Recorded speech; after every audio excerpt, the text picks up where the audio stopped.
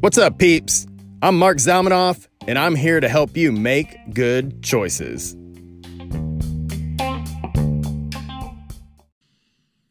Ladies and gentlemen, welcome to the Make Good Choices podcast. I am your host, Mark, Fitness Ninja Zalmanoff. I got a super special guest in studio, sitting literally right in front of me. Truly one of my favorite people. Like, you really are one of my favorite people for a myriad of reasons that we'll dive into. This is going to be good. This is going to be so good.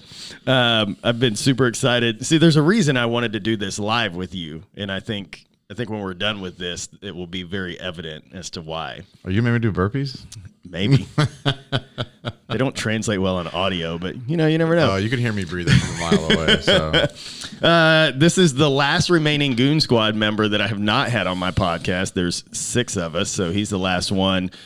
Author, father, husband, business owner, beast of a human being, freakishly strong.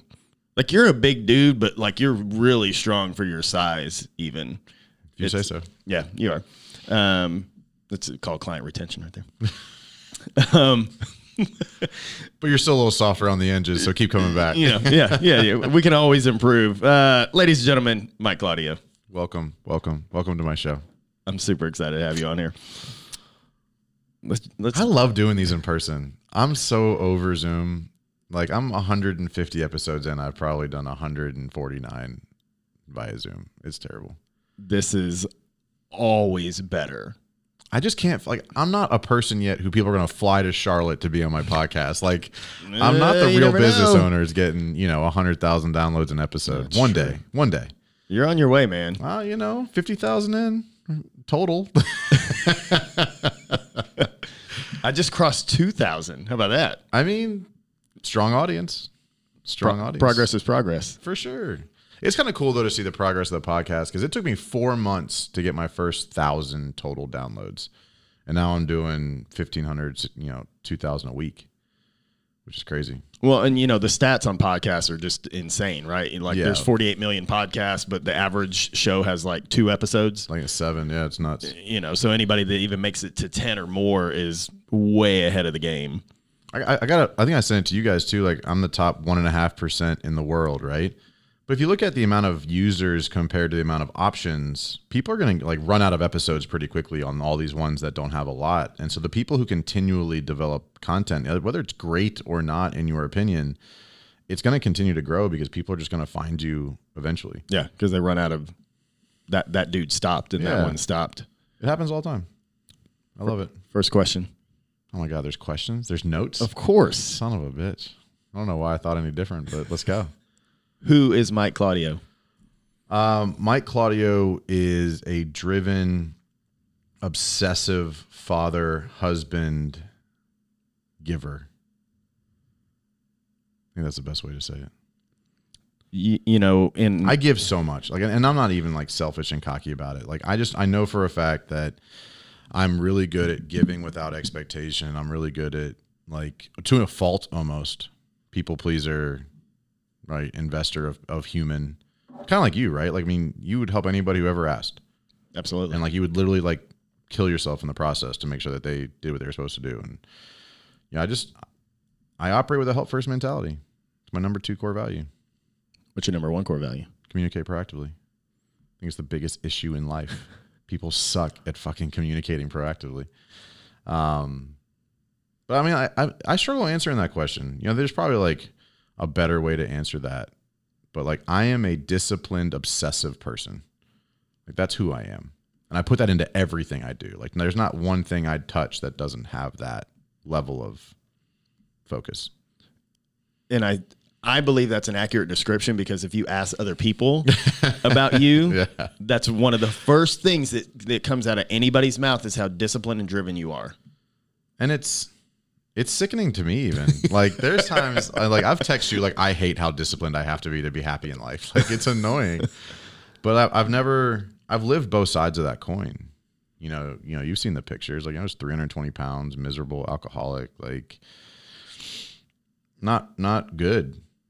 You know, so I have an addictive personality. I have a habitual personality. Like things just become part of the routine, whether good, bad, or indifferent. It just becomes part of the routine. That's just how I operate. And I don't love it.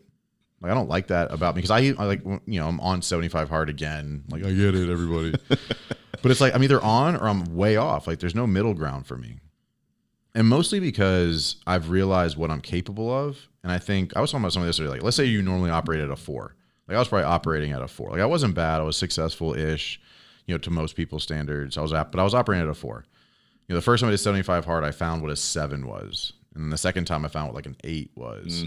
And then when you settle back down at a 6, you're not happy. Because you know. That's 50. I was at my worst right now. I'm operating 50% better than I used to be. But I still know. And that delta, that differential right there, it destroys me.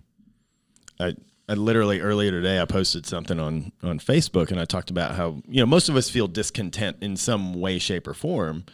And I believe it's twofold. I believe number one, as a Christian, like we don't belong here. Like this is temporary and we know home is somewhere else. And so there's always a piece that's missing because of that. But the other side of the coin is that most of us, whether you admit it or not, know that we're capable of far more than we're achieving in life. And knowing that and knowing that we're not there, wherever there may be, knowing that there's more in the tank, knowing that we could be making a bigger impact, knowing that we could have better relationships and we're not doing it, that's where the real discontent comes from. I actually have a different twist on that. Let's hear it. I think it's people don't feel like they deserve that. So they actually like self-destruct them intentionally. You know, like I think people drink to avoid the like having something and then potentially losing it, or not feeling they deserve it, or not feeling they can sustain it. Like I'd rather just not have it than have it and lose it. And I think people physically, like they push away commitment, they push away relationships, they push away the routine that's always worked for them. And all of a sudden, you know, let's mix that up a little bit, you know, and I've done it, but I truly believe that people just, when they look at what they are capable of, I think they look immediately backwards at their track record and say, well, I don't deserve that. Because I used to be this, or I've done that, or I've been this person, or I fucked this person over, or I cheated on this, or I did drugs, or I stole from somebody, or worse, right? And they go, well, this is who I was, so there's no way I can deserve that life, so why would I even try? And I think that holds a lot of people back. And then like we're blessed because we're in rooms like, you know, this, like Apex and executives and others, where it's like we see people when you read their books or hear their stories, you're like, fuck, if he can do it. Yeah. Right? Like if he can do it or she can do it, like who the fuck am I to say I can't? And like you would never say it out loud. Like I think very few people would say, I don't deserve the success I say I want. But I think they say it and they immediately think of every track record on why they shouldn't have it or couldn't get there. So why try? And I think there's a certain amount of truth to that, but you know, I'm still kind of delving into that concept and asking more questions of people I work with. Because I think and as I've asked more questions though around that, the shit I've pulled out of some of my customers, like some of my clients, about like why they're struggling, like I'm on to something right now. Because like the stories I'm getting and the real fucking deep, dark, ugly truths I'm solving with these people, because I've changed the way I've asked questions of them, I'm on to something. I don't know what it is yet, but I believe what this concept of people not feeling like they deserve the success they say they want, I think is very real. So do you think the fear of success is greater than the fear of failure?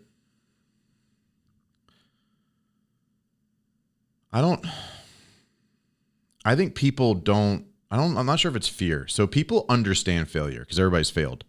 Not everybody can conceive success because not everybody has succeeded.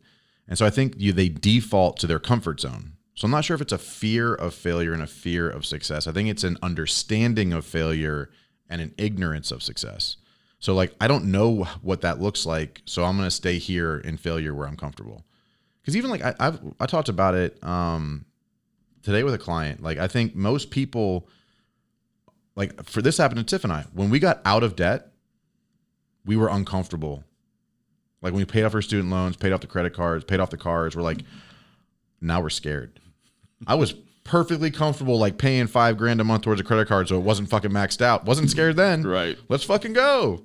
It's all gone and you see the zeros, like the zeros on the credit card balance, the zero car payment, all this stuff, and you're like, well, now I'm nervous. That's not, what the fuck? Like, and so I think like, okay, so I understand debt. I understand limited. I understand being in that position. I don't understand not having it. Because like our generation, like millennials, like debt is like, oh, why pay for it now if I can pay for it later? Absolutely. So not having debt and being intentional about not having debt is scarier, because now you've accomplished something that, and you know what it's like to go back to failure. You don't know what it's like to live without debt. So you just assume you're going to go back. So I don't know how to describe that in a fear of perspective, but I think there's a lot of people that limit themselves in what they're capable of because of just lack of deservedness, lack of confidence, lack of understanding, lack of conceptualizing. Because when you look at failure, it's really easy to see the steps into the hole. Absolutely. Right? Everybody sees it, right? You can picture that one drink a week that turns into that one drink a day. When you look at success, you look at this holistic success thing, and it's overwhelming as shit. You don't look at the next step. You don't, like, I say this probably 10 times a day to my clients. Okay, how can we minimize and simplify this? How can we minimize and simplify this? What is the next step you actually can take action on? Not, oh my God, how are we going to hire 10 people? How are we going to create systems and processes for the whole business? No, how about, what should your receptionist do when they answer the phone? Let's start there. And then what? And then what? And then what? And then what? And if I were to ask you that question, you could answer every one of them. But I say write out your systems and processes for the client journey, and you fucking freeze. So I think it's just the conceptualizing of the steps to success. Because when you look at the houses I want, the cars I want, and the life I want, and oh my God, I'm gonna look so good in silk. Like you can't figure out the steps to get there because you physically have never done it before. But like getting into debt, I know exactly what that feels like. Getting fat, I know exactly what that feels like. Yep. Getting drunk, I know what that feels like. Right. So I think you steer towards, well, I know these steps. I don't understand those steps, so I'm going to avoid them. And so maybe it's probably more fear of ignorance, like fear of, and I think really the issue is lack of self-belief and problem solving. So I think that's probably the number one confidence thing that's changed in me. Like, I don't think you can put me in a scenario because I'm comfortable losing. I'm comfortable not knowing the answer. I'm comfortable being, hey, I don't know that. If you can say that, there isn't a fucking scenario you can put yourself in that you're not going to win because you're not worried about, it's not a loss. It's honest. I was talking to another one of my clients today about getting on more podcasts. He's really growing this brand. And I was like, yeah, I get on more podcasts. But like, well, what if they ask me a question I don't know? You say you don't know. I'm sorry, I didn't realize it was such a complex situation. But he's so afraid of somebody asking him something he doesn't know. I'm like, people appreciate vulnerability and transparency of what you do and don't know easily. What they don't appreciate is watching you bullshit them. Because it's no one's as good at bullshitting as they think they are. No one. It's so true. Absolutely no one. And especially if you're a seasoned business person, the body language, the eye contact, the twitches, like you can pick it up instantly. Especially for guys like us who work with the public for a living. Right. You can pick it up on people immediately. Like, how was your weekend? Good. Okay, what the fuck happened? Like, come on, like why fucking lie to me? And so I think, again, we're like all over the fucking place right now. Sorry. That's great. But, I think that fear of the unknown, that fear of not knowing what to do when you get there, because we all kind of do this. You'll project a project in your mind. You'll visualize a project. You'll visualize success to the point you would not know the answer anymore, and then you freak the fuck out. Right? Right. I know how to do this, but what when this happens? I don't know. That's probably 3.5 years from now. Can we get started today? Don't worry about that. Can we work on something today? Because it's all going to change in the process, right? And so I think that fear of I think it's a lack of, I don't think it's fear as much as I think it's lack of self-belief. Because people feel like, well, I wouldn't know. How do you know you wouldn't know? You can't Google it? You see some of the dumbass DMs we get. Oh my gosh. Just, have you considered Google? Like, it's just awesome application. Like, literally, you can run an entire world from this device. Right. And people they rather ask the stupid question and feel like, well, you didn't give me the answer I needed. Motherfucker. That's why you're stuck. Yeah. Because you're so afraid of not knowing or being self-reliant that you're afraid to go in that journey. But like, I know this route. I'm comfortable on that Sunday afternoon getting drunk, so I don't have to worry about it. I'm comfortable yelling at my wife. I'm comfortable, yelling at my employees. I'm comfortable not going to the gym. And so it just becomes The routine, the comfort zone. There's comfort in the discomfort because it's what's known. Yeah. Yeah. Damn, we got way off topic. No, I don't even know what we were talking about. It's great. I have no idea. Hey, comment below if you know what we were talking about. Please let us know. Let us know. I think the other part of that, when you start talking about, okay, somebody's looking 3.5 years down the road at the thing that they're trying to achieve, and they forget that there's lessons that have to be learned along the way. Like you didn't get to where you are right now magically. Like you didn't transport from 3 years ago and get there. And so often there's things that are not given to us yet because we haven't learned the fucking lesson yet. Yeah, like you learn how to solve level 5 in level 1 through 4.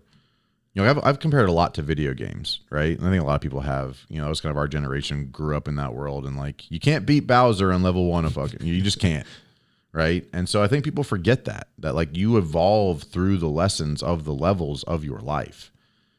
You're not built to solve it all right now. Yeah. I'm not built for the company I'm going to have one day yet, but that doesn't stop me from going after it. I'm scared to shit right now. Like I'm set a massive target for next year. Like my target for next year is $2 million in revenue. And I haven't mapped out exactly how many clients I need at what price point, what associate coaches I need to be doing, like what that's looking like, how many events I need to do, how many speaking. I know everything. And now I have to go do it. And like for reference, like I don't mind being transparent with this, like 2019, I did like 130 grand. 2020, I did like 315-ish. I'll do 800 to 900 this year in 2021. So I'm shooting for 2 million next year. So it's not like a small jump. Like this is another massive jump. But like if I look at what I have in place right now to compare to what I had in place a year ago to triple my business from 2020 to 2021, right? And what I have and the momentum I have right now and the audience I have right now and the relationships I'm building right now, there's absolutely no reason I couldn't double again next year, 2x plus. And I'm shooting for it. And I'm doing work right now in October 2021 to do the activity that yields the results for next year. And I think not enough people like believe in the patience of that. Like I started this company as this is what I'm doing forever. Like there's no rush. There's no predetermined timeline of success. Right. Because like you see that, you got to see it all the time. And like, I'm going to lose 100 pounds by the end of the year. Okay. And then like they say that in January. And then by like August, it's like, 60 pounds would be cool. And then by like November, it's like, dude, 35, it's all it's going to be, I guess. And so because you create like, I'm going to lose 100 pounds no matter how long it takes to get there. Like I'm going to make millions of dollars. But it's not even about the money. I literally live my life in single conversations. I'm going to make an impact with every conversation I have. It's been my motto. It's been my mission statement for years. I'm only worried about the next conversation. And if I do a good job here, great. That's it. I can't be worried about how am I going to make 2 million next year and like be all distracted on this podcast. I did 10 coaching calls today. By the way, it's 5:20 in the afternoon, and you were in my gym this morning till at least 6:30 or so. My first call was at 8, and I went until 4. And I had 10 back-to-back calls. I didn't stand up. But that doesn't change the fact that I need to be ready, prepared, focused, and attentive to this conversation. And I don't think enough people look at it like that. Because I can't carry. Do I have some heavy conversations with clients? Yeah, I can only imagine. Right? Heavy. And then I have to transition to the next one like nothing happened. So I have to be compartmentalized in my conversations. And that's just the way I go about doing it. It's just I have to look at it as one single step at a time. I'm going to be the best I can. I'm going to operate by my core values. I'm going to win the decision. Win fast, win often came from winning the next decision to get away from 320 pounds. That's where the whole thing started. And now it's just, I'm going to make an impact with every conversation I have. And I believe if I do that, everything I need in life will come to me.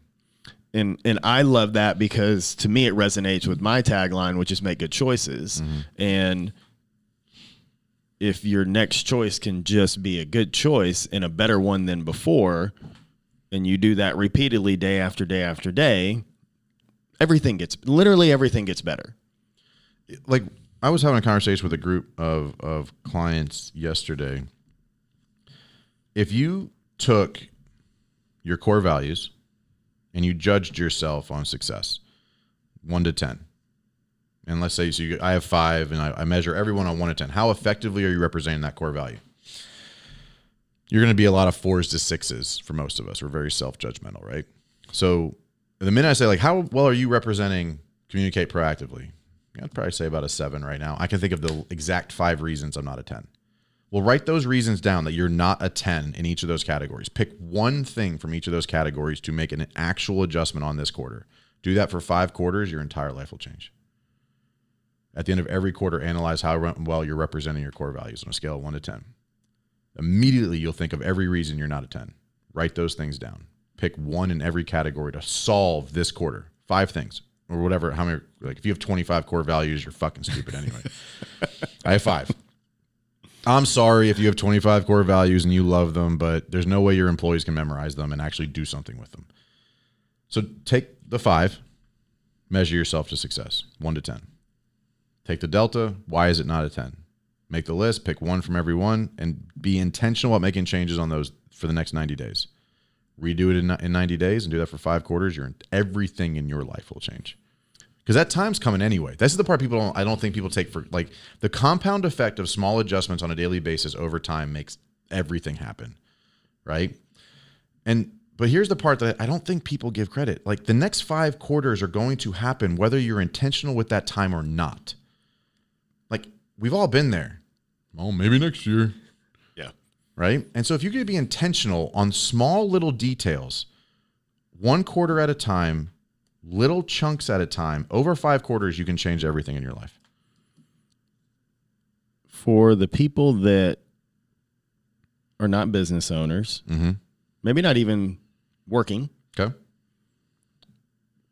explain the importance of core values and what that really means for. And I don't want to categorize people for the average human that's, literally just listening to this and going, I just need to be a little bit better. Well, let's be honest. Like, first off, Mark, you don't have any average listeners. Okay. So whoever is listening right now and you feel like Mark was talking to you, I think you're awesome. And you should come listen to the Big Stud podcast because I think you're a great audience member. Nice plug. All right. Nice You plug. like that? Well done. Well done. All right. So for all you average fucks, all right. So the importance of a core value list or even just a mission statement as a person, here's the best way I've been able to describe it.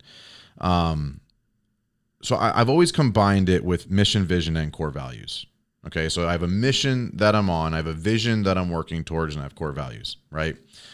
So I've always looked at it as like, I'm going to accomplish this mission by basing my life on these values so I can create this vision. I'm on this mission based on these values for this vision. So like everybody has that. Like anybody who's not on a mission feels lost and empty and anxious and like just...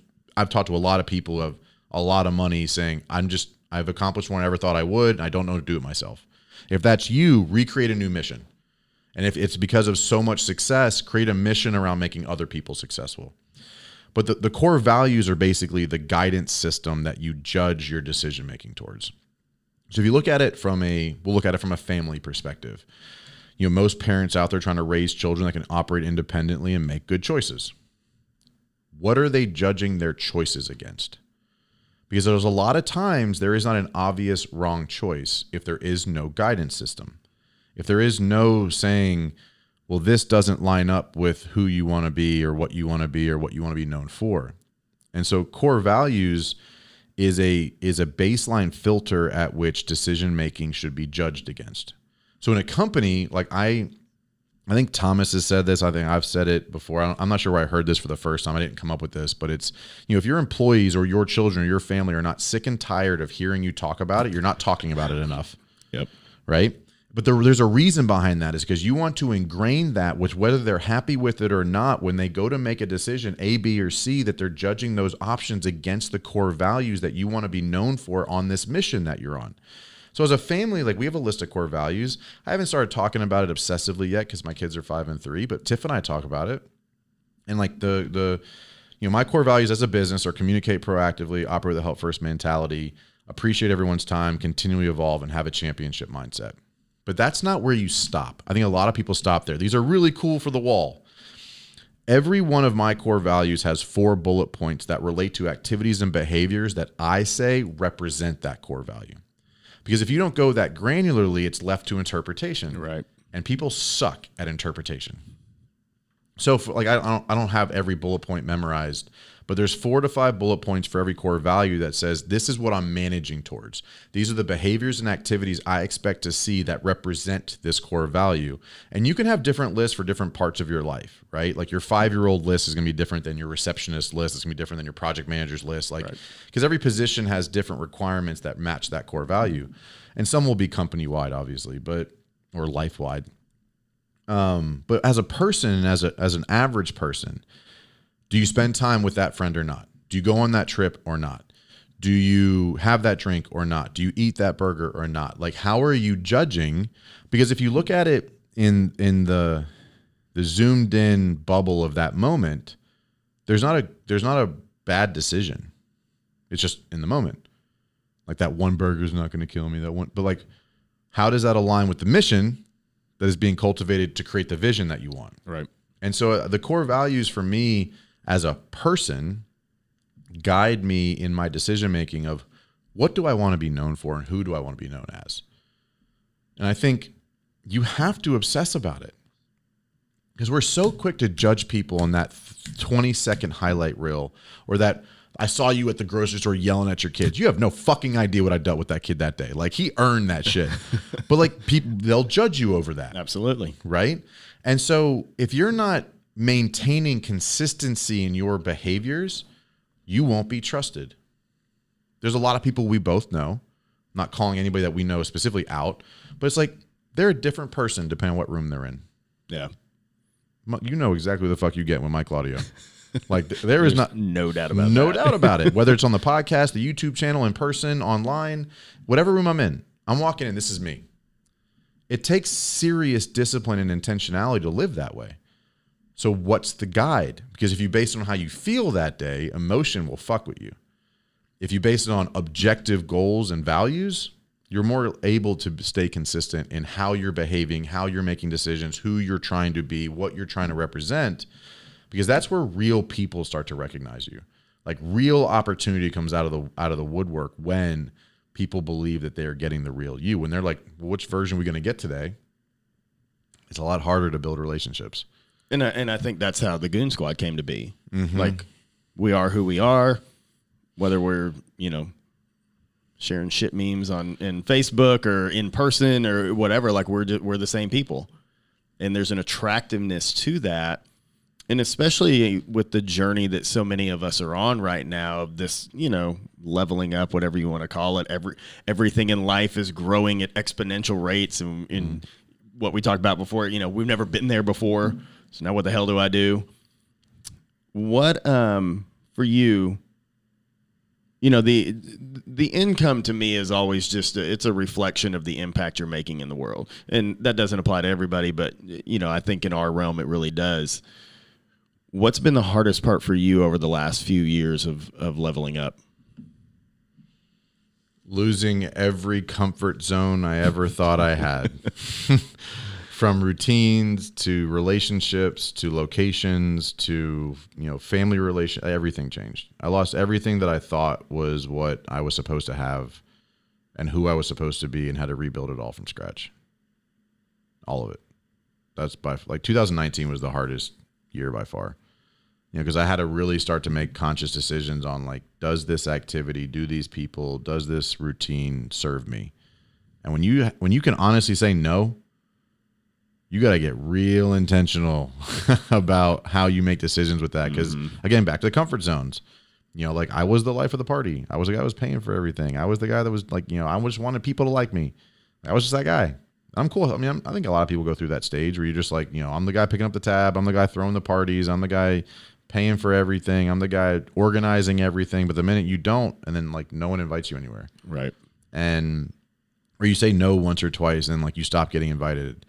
And people start talking shit because they don't understand, and your family doesn't tend to see things from the same perspective. And it's not that anybody doesn't like you, they just don't understand you anymore because you changed. I changed in 2019 at the core. I changed what I believed in. I changed how I believed in it, and it really, obviously, massive change at the end of 2019. But that year was a massive adjustment for me, and so everything I thought that my life was going to be changed the point where like Tiff and I even sold our house and moved into a townhouse to like get out of debt because that was important to us. And nobody understood that decision. Nobody. And here we are 2 years later with the cars we want and vacations and four-wheelers and all kinds of shit. Did you have a moment, a tipping point where you're like, something has to fucking give? Or was it a gradual kind of discomfort where you're like, okay, I just don't like anything happening right now? I think there was like years of I'm not happy with this, but like not sure why, you know, because I had the corporate job, you know, I was 25, 26, 27, making 150 grand a year. Like I thought that I'd made it. Yeah. And I woke up at 27 and was like, now what? I hate my job. I hate where I'm headed. I hate the next promotion I was waiting for. And I was like, I'm worth more than this. I'm going to go find it. So I think it was a progressionary over time where I really like dug into being okay chasing more and not knowing what that answer was.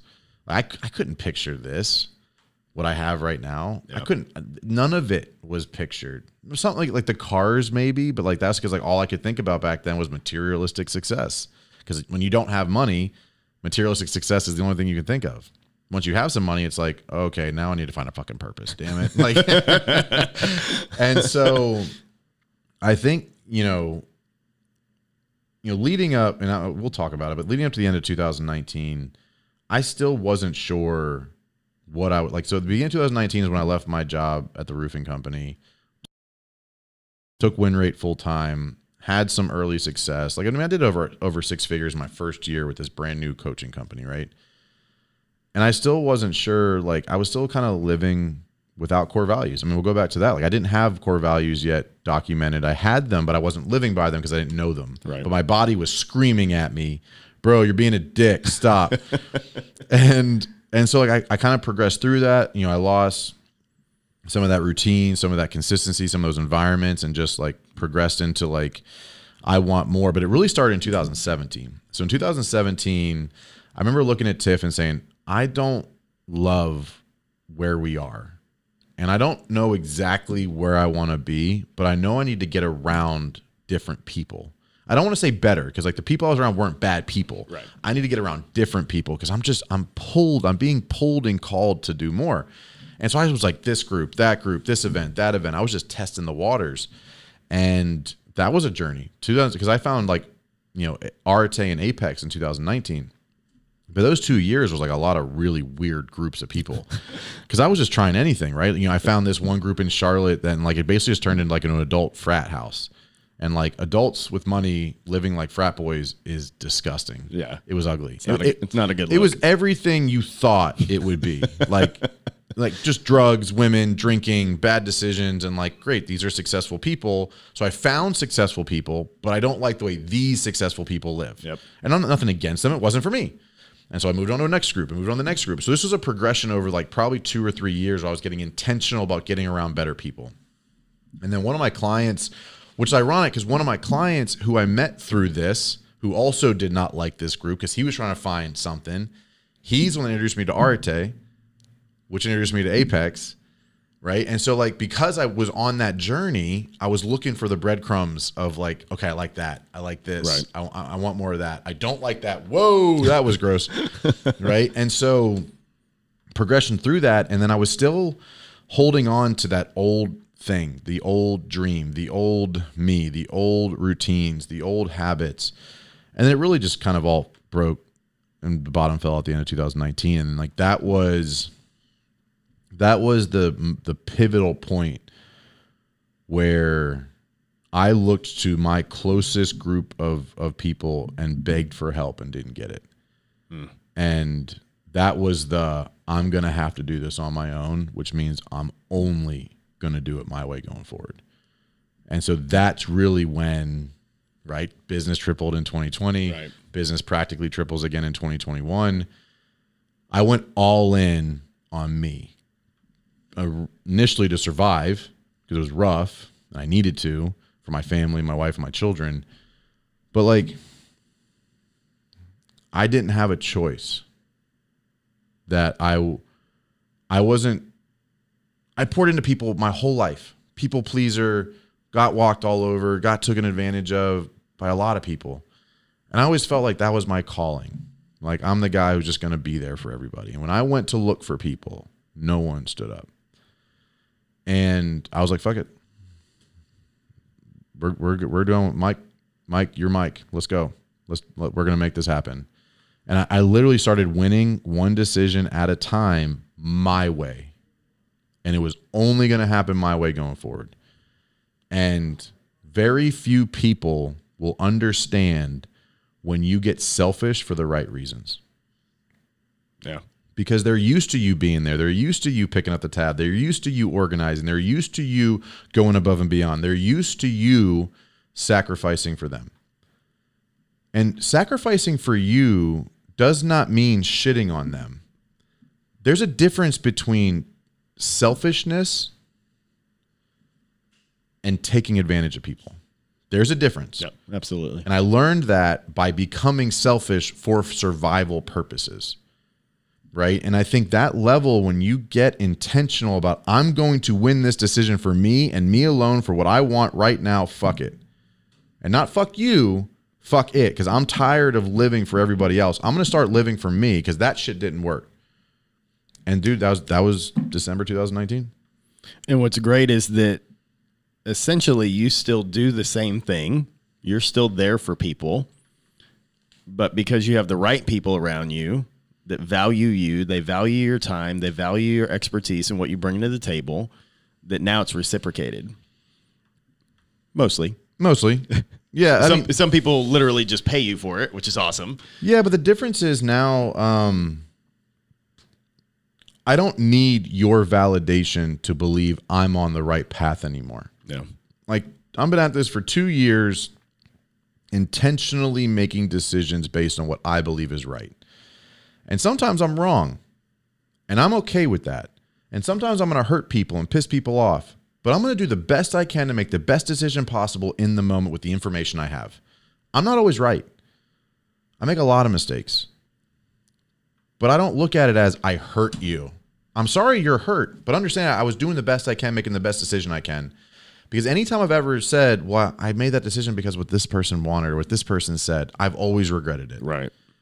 I've never once failed or made a mistake on my own terms that I didn't look back on and say, like, well, I really truly believe I did my best. I'm really sorry that happened. I'm really sorry that you're hurt, but I'm not like guilt and shamed by it because I know for a fact I did the best I could because I made decisions for me and me alone based on my values, my mission, and my vision. And I think if more people did that, more people would actually get along. Yeah, it's weird because I feel like we're told, growing up, share with your friends and be nice and, all these things that are seen as unselfish behaviors, but nobody ever says, hey, maybe you should just take care of yourself. Like that, I don't know where that message got lost in the fray of all the things we're supposed to be doing as functioning humans. And then it swings completely the other way sometimes of like this self-love and self-care that becomes self-destructive at the same time. This is gonna trigger some people. I think self-love and self-care is only talked about when it's very obvious you're not operating that way. So true. Because you've never looked at somebody who's happy, smiling, great skin tone, in shape, drinking water and said, wow, you really love yourself. No, you only talk about loving yourself when you look fat and ugly and out of shape and sweating. Like, and I hate to say it, but self-love and self-care is only talked about publicly for people who obviously don't love themselves. It's almost like this call to action. No, like, you're uncomfortable in those clothes. Your body hurts. You're taking too many pills. You're going to the doctor too much. That your arthritis and diabetes has nothing to fucking do with your genetics. Like, I want you to love yourself. I want you to take care of yourself. Because if you saw somebody you cared about living that way, you would want to jump in and help them. Right. And so self-love is never the focus of conversation with people who actually love themselves. It's just like, I don't know, this is probably going to trigger some people too. But like growing up as kids, right? Kids are jerks. athletes are jerks. But like, you never call the fat person fat. You call the not fat person fat, right? You never call the gay person gay. You call the non-gay person gay. Like, you're fucking with them, right? Yeah. The whole athlete thing, right? Like, you never call it what it is. You call the other people what they're not because it's supposed to be funny and we're making fun of you. But like, you never call somebody who clearly loves themselves, oh, you love yourself, don't you? Self-love is important to you, isn't it? You just don't, because it's obvious. Right. It's very obvious to people who care about themselves and put themselves first. But I will tell you, putting myself first has allowed me to help so many more people than I ever did when I was pouring out for everybody else at a much larger scale. And like, I get it. I'm a dick sometimes, and I'm good with it. But I think if more people just actually focused on making the decisions they know they were supposed to make for themselves and started talking to themselves the way that they would talk to other people. Like, if you wouldn't say it to your kids or your parents, you shouldn't say it to yourself. Yeah. But people all the time, oh, I'm such an idiot. Who the fuck told you that? Oh, I'm so fluffy. Shut up. You would never tell your kid that. Oh, you're a little fluffy today, aren't you? Yeah, little poke him in the stomach. A little chunker. Little Pillsbury boy. But you don't. You don't talk to people you love that way. And I think if more people just made that little switch, if you wouldn't say it to somebody else, don't say it to yourself. You'd start to like promote yourself and be a cheerleader of yourself. And like, I don't need you to love you. I need you to not hate you. I don't need you to love you. I need you to not hate you. Because then you can realize what you're capable of. Let's start there. Don't hate yourself. Sorry for completely like triggering your entire average audience. That's fantastic. You can go listen to the Big Stud podcast. Don't leave me a bad review. In the age of social media, I think it's difficult for some people to tune it out. Now we got kids growing up, the whole generation just literally growing up on Facebook, on Instagram, on TikTok.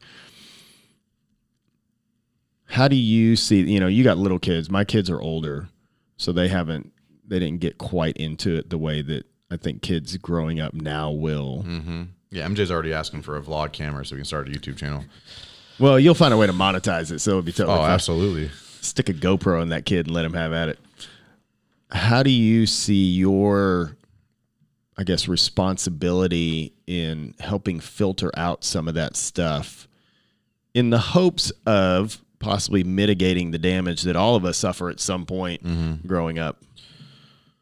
So my approach right now is to teach my sons how to love life independently. Because I think a lot of people don't go do fun things. They don't go invest in themselves. They don't go enjoy life. They need other people to entertain them, right? Like, if you have more fun watching other people live their life than living your own life, that's the problem. I think that's the issue we're seeing right now is they see this fantasy world on YouTube of these other kids playing with toys or adults watching other adults on vacations. It's weird. But it happens because that's a life people don't feel like they deserve to have, back to what we said earlier. And so I'm trying to teach my kids, like, let's go camping, let's ride four-wheelers, let's play with RC cars, let's find things that we can do on our own to enjoy the journey so we don't need to depend on other people to do that. I didn't grow up that way. Like, we didn't do a lot. We didn't travel a lot. Like, I lived a very good life. I never needed anything, but we didn't have an extravagant life. Right. So sports was all I grew up with. And in sports, you're always reliant on a team member for success. I kind of want to teach my kids to be successful on their own.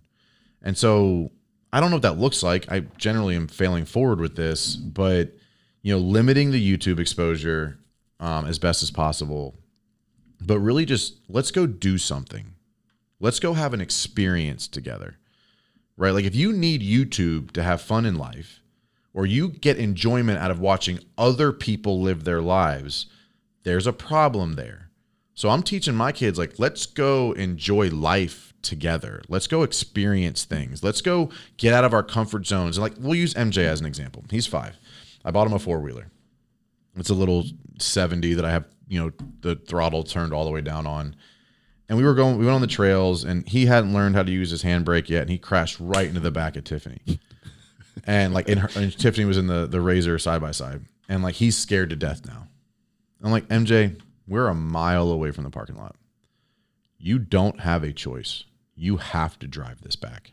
There's no option. And he overcame it. And now he loves driving his four-wheeler. He'll drive it anywhere. And now he knows he can overcome fear. And now he knows he can go try something, fail, but still enjoy it, not give up on it. And so I don't know exactly how to hide it from the online presence of people. Because he watches people on YouTube and he wants to start his own YouTube channel. And Right. I think I posted a video the other day for all those business owners that suck at video. Here's my son doing a vlog, walking around the house. I saw that. He's like, "What's up, everybody? Here's the living room." Like, shows everybody around. This is our bathroom. Here's It's my like, brother. and he's okay being on camera. He's okay talking to people. He's okay showing his life. He's okay just looking the way he looks. I will do everything in my power to make sure that continues. Everything. Because I want him to be comfortable with who he is, what he has, where he is, like all this shit. And I think letting him put it out there and then teaching him how to handle the trolls as they come. Right. Because there's going to be a lot, like he's seeing it now with me. He sees the comments on my YouTube channel. He sees the people, he sees the shit. And it's like, look, this is the reality. The reality is not everybody's going to be happy for your success. But that doesn't mean you can't be happy with your success. Right. You know, I think Ryan posted about it today, like share your victories. Why not? I don't think enough people do. Yeah, it's weird that we have this aversion to doing it because somebody's gonna like everybody. We get judged no matter what. So, dude, share your shit. If you're on the internet, there's somebody out there judging you, and somebody out there hoping you fail, and somebody that hates you. Congratulations, you've done something with your life. But I don't want him to feel uncomfortable winning the way he wants to win. Right. Because I think a lot of adults are that way. They're afraid to win the way they want to win because it's not enough for that person. There's too much for this person, or this person's not going to appreciate or understand it. And it's like, well, then let me change what my victory looks like to me. Nope. It doesn't make it like. And here's the thing: you say it out loud, and it doesn't make any like. At least in my head, it doesn't make any sense.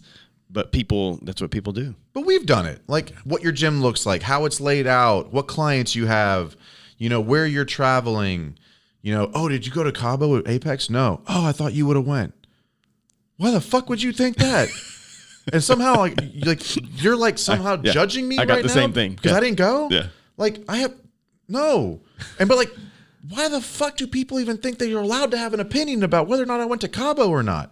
I'm going with my friends in January. That's right. I don't need to go now. And I'm going to spend less on everybody than we would on one ticket for this trip. And I'm not judging the trip. It's worth it. Right, totally. But like, I'm going for a different reason. Yeah. And so that is an example of, oh, I thought you would have went. Okay. I was too busy camping, round fours with my kids. Yeah. Like, oh. And I don't know if it's just because I'm so focused on just doing what I think is best for me and my family. Like, there's still imposter syndrome. Like, I'm a very successful business coach that lives in a townhouse right now. I judge myself for that sometimes. Like, this isn't what a business coach is supposed to look like. Right. But I can sit at that desk on that computer with anything behind me in that room and change fucking people's lives. Yeah. Does it matter? No. Is my family happy and taken care of? Yes. Do we have more than most? Absolutely. But Tiff and I rather spend money on stuff and trips and experiences than a bigger house. Like, dude, my kids are 5 and 3. You were there at one point. They're never more than 10 fucking feet away from me anyway. Ever. Fucking ever. Such a great point. Ever. So I don't need a bigger house right now. Yeah. I'll wait till they hate me and then I'll buy a bigger house. Right. Then right they can go up in their room and hide somewhere. Dude, I can't even get them to go sleep in their own fucking beds. Why do I need a bigger house? Like, but there's still that, like, what are people going to think about this? Yeah, right? Laura and I are going through that same kind of thing right now. Of like, okay, what are we doing? Like, we rent a house, right? We're almost out of debt. We're going to be in that same situation of, which is like the greatest thing ever. Like, okay, well, now what do we do with all this, right? And why the fuck do we have such a big house right now? We have 4 animals and 1 kid that comes over like every other week, right? So I'm like, can we just get an apartment or something and go on bigger trips than we already go? That we're the same way. Like, we love spending our money on vacations and experiences, and because I didn't grow up that way either. I had great upbringing, always provided for, never needed anything. But my dad didn't take me on trips or vacations or experiences like that. And I love doing that. I've been very intentional with doing that with my kids. And now that I found somebody that I can go do that in life with Laura, it's very important to us. So I will prioritize that over things almost every day of the week. All right. I'm in no rush, bro. We can talk all night. I know we could. One of my favorite questions to ask. It's usually the last question I ask. We'll see. I'm sure we can talk about it for an hour.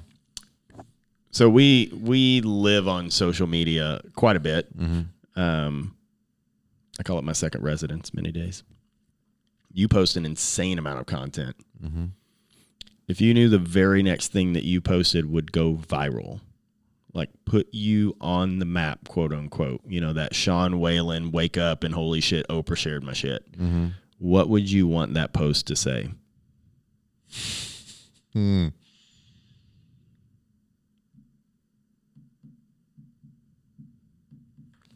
That's a great question. Thank you.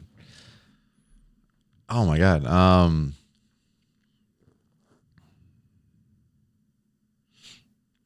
You are capable than more than you think you are. That's what I want to say. Like even with like the handwritten cards we write out and for a champion shoes for the nonprofit, it says we believe you are capable. Go be a champion. Like that's what the handwritten cards that goes in every box of shoes. Because I think there's so many people out there that have never had anybody tell them they're actually capable of something. Like more than not, I think there's more people out there that have been held back, pulled back, minimized, deflated than anybody who's actually like than the people have actually been supported and pulled and loved and cared for. And so, yeah, we believe you are capable. Go be a champion. I think it's super important that more people are told that, like, no, you can do that. Yeah, it's going to suck. It's not going to be easy, right? But you can do it. And like sometimes that's all it takes.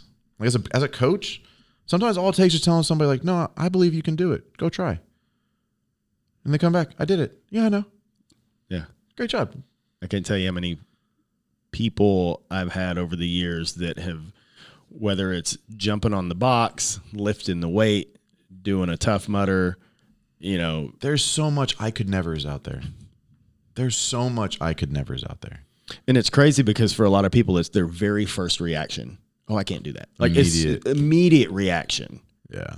It's like a defense mechanism. Yeah. It gives them permission to not try, which means it gives them permission to not have to fail.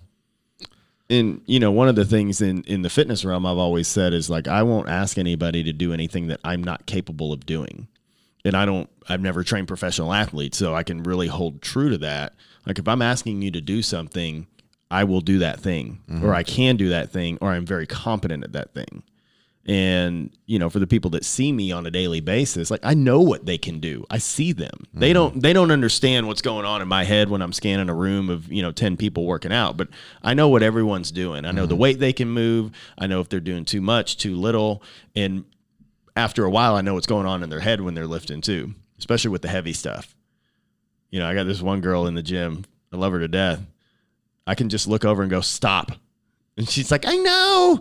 She's all in her head, like, oh my gosh, it's so heavy and in my hands, and But I can see it. I can see talk about body language earlier. Like I can see it in her, and I'm like, stop it right now. Get out of your head. Years ago, Laura hated this. I used to. I'd make her go back out of the room and come back in. Like people get in their head. I'm like, go over there, walk back up now. Yeah, I've been there. Yeah. Yeah. It's fun. I used to have to sneak up on the weight. Remember there's a video of me split jerking 375 out of a rack. Good God. And the camera is like at the back of the lane looking at the rack. Yep. And all you see me just yell from like around the corner and come running at the weight because I didn't want to see it. So I tried to sneak up on it. And so I sprinted to the rack, grabbed it and just did it. And like, cause I probably tried for like 6 months to get that. And like, so I literally just like, I'm going to sneak up on it. So I'm like, I'm outside and I come sprinting in. So there was no time to think about it. I'm just great. Grab it and go. That's a shit ton of weight overhead, by the way. Yeah. Shoulder issues for sure. Do you have anything that like questions directly for me? Anything you want to like? You kind of covered most of anything that I could possibly want to know about you. Again, I know we could talk for a long time on here. Mm-hmm. I definitely want to be mindful of your time, and I also know people have an attention span of. Yeah, they're gonna stop listening here in a minute. No, dude. Again, I feel blessed to have you in my circle, and you're in my circle. Mm-hmm. Like Jesus had 12 and then he had 3, and like you're in my 3, there's 6 of us, whatever. Yeah. But like, no, abbreviated version. Yeah. But no, I'm very, very grateful because you guys were the missing component in my life for a long time. Mm-hmm. And I've talked about it many times. Like, I didn't have bad people in my life. I had no people in my life. Mm-hmm. So to have people like you in my life in this stage where all of us are escalating, all of us have the same, give or take a little bit, the same problems, the same issues we're dealing with. And it's just, it feels good. Mm-hmm. And, I value you. I value your friendship. I value the fact that I know you and the rest of the goons are willing to call all of us out on our shit any day of the week. And we all know it's coming from a place of love. And just watching all of us over the last really 18 months, 2 years now, it's crazy. And to me, like, it gets me super excited about what's ahead because none of us know. And it's just been like, it wasn't forced or planned or intentional. It just happened. It's just the best way. And it's cool too. And like, part of me says like at some point it's gonna go through its stage. It's gonna we're gonna grow apart again just because it's not intentional. It just happens. So I think it'll unintentionally, it'll ebb and flow. Yeah, for sure. And we're all going to go through our different seasons, and we're all in different parts of life. I mean, you have older kids, I have younger kids, like, so that's going to create a dynamic adjustment at some point. But it's just like that, knowing that there's somebody there that cares enough to tell you the shit. Like, very few people have that. Yeah. And I cherish it for sure. And I try to be intentional. Like, I have not had time this year. And like that, it's one of my biggest priorities for next year is to solve that. Like, I have not been able to be there for my people like you as much as I would want to, because you see it. Yeah. I mean, I'm doing a lot, and so I'm starting to like get things off the plate, hire associate coaches, drop one of my businesses. Like, I'm getting intentional about like getting my time back without sacrificing the growth and the financial success of my family. And it's hard. It's hard knowing that like you're burnt the fuck out every day. Yeah. But I'm also not afraid of doing the work, which is why everybody looks at me like I'm so disciplined. Like, it's not fun. This life's not for everybody. Yeah, but most people aren't cut out for it. But if I can help everybody do one extra little thing because they're watching me, perfect. Yep. Amen, brother. Appreciate you, bro. I love you, man. Love you, bro. Go follow this guy. I'll put all the stuff in the show notes. You're awesome. And we'll do this again. I mean, we got a Goon Squad thing coming up soon, so y'all need to be there for that. We'll do another Goon Squad podcast soon. When is this releasing? Next week. Okay. Yeah, definitely come to the Goon Squad event, the 22nd. Yep. October 22nd. October 22nd. But I'm excited about the progress that we all are like experiencing right now. That's pretty fucking cool. We're all winning in our own ways right now. And like, we're all losing a lot too. Like, don't get me wrong, everybody. The Goon Squad's not only winning. Yeah, we've all like, I think we all had a shitty third quarter, but we're really good about like still progressing somewhere. Yep. And so if you don't have that in your life, do not apply to the Goon Squad. You would not like being a part of it, but find your own squad. Find your own little, group within the group that holds you accountable. But like, here's where it starts. We'll end on this. I'll take power of that. Let's do it. Go be vulnerable, open, and transparent with somebody. Open that door. That's where it happens. It doesn't happen by you being who you think that person wants you to be. Go open it up. Go dump your skeletons. Go be open, vulnerable, transparent, and that'll give them permission to do the same. And that level of openness creates relationships that you cannot fabricate any other way. Not possible. Amen to that. Win fast, win often. Make good choices, kids. Thanks so much for tuning in. I greatly appreciate it. If you would like to get a copy of my book, Make Good Choices, head on over to the Amazons, type in Make Good Choices or my name. It should come up in either place. If you would like to connect with me for health and fitness coaching, shoot me an email at info@markzfitness.com or shoot me a text, 214-418-8872. That's the only phone number I got. It's been out there for a really long time. Hope you enjoyed the show, and until next time, keep on making good choices.